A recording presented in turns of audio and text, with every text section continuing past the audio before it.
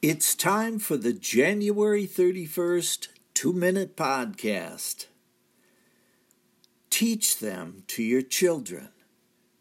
Deuteronomy chapter 11. The precepts of the Lord are not to be locked in a safe or put up in a closet. The spreading of holy truth is to be given from mouth to ear. We don't light candles only to cover them. Our children should never know a time when Mama and Papa do not seek the Lord. Before they are born, the parents should gather together for Bible reading and prayer.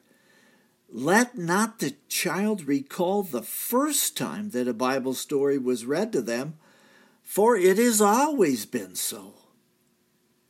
Teach the children at table, when riding in the vehicle, when you get up, when you retire, and when you sit down for conversation.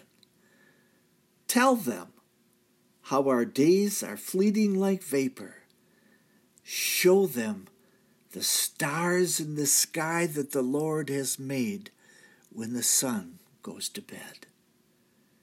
Your reward is that your children will walk in fear and the admonition of the Lord, and their days will be long on this earth.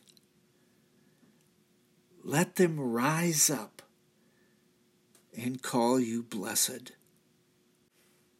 This has been the 2-Minute Podcast. I am Michael Foskey.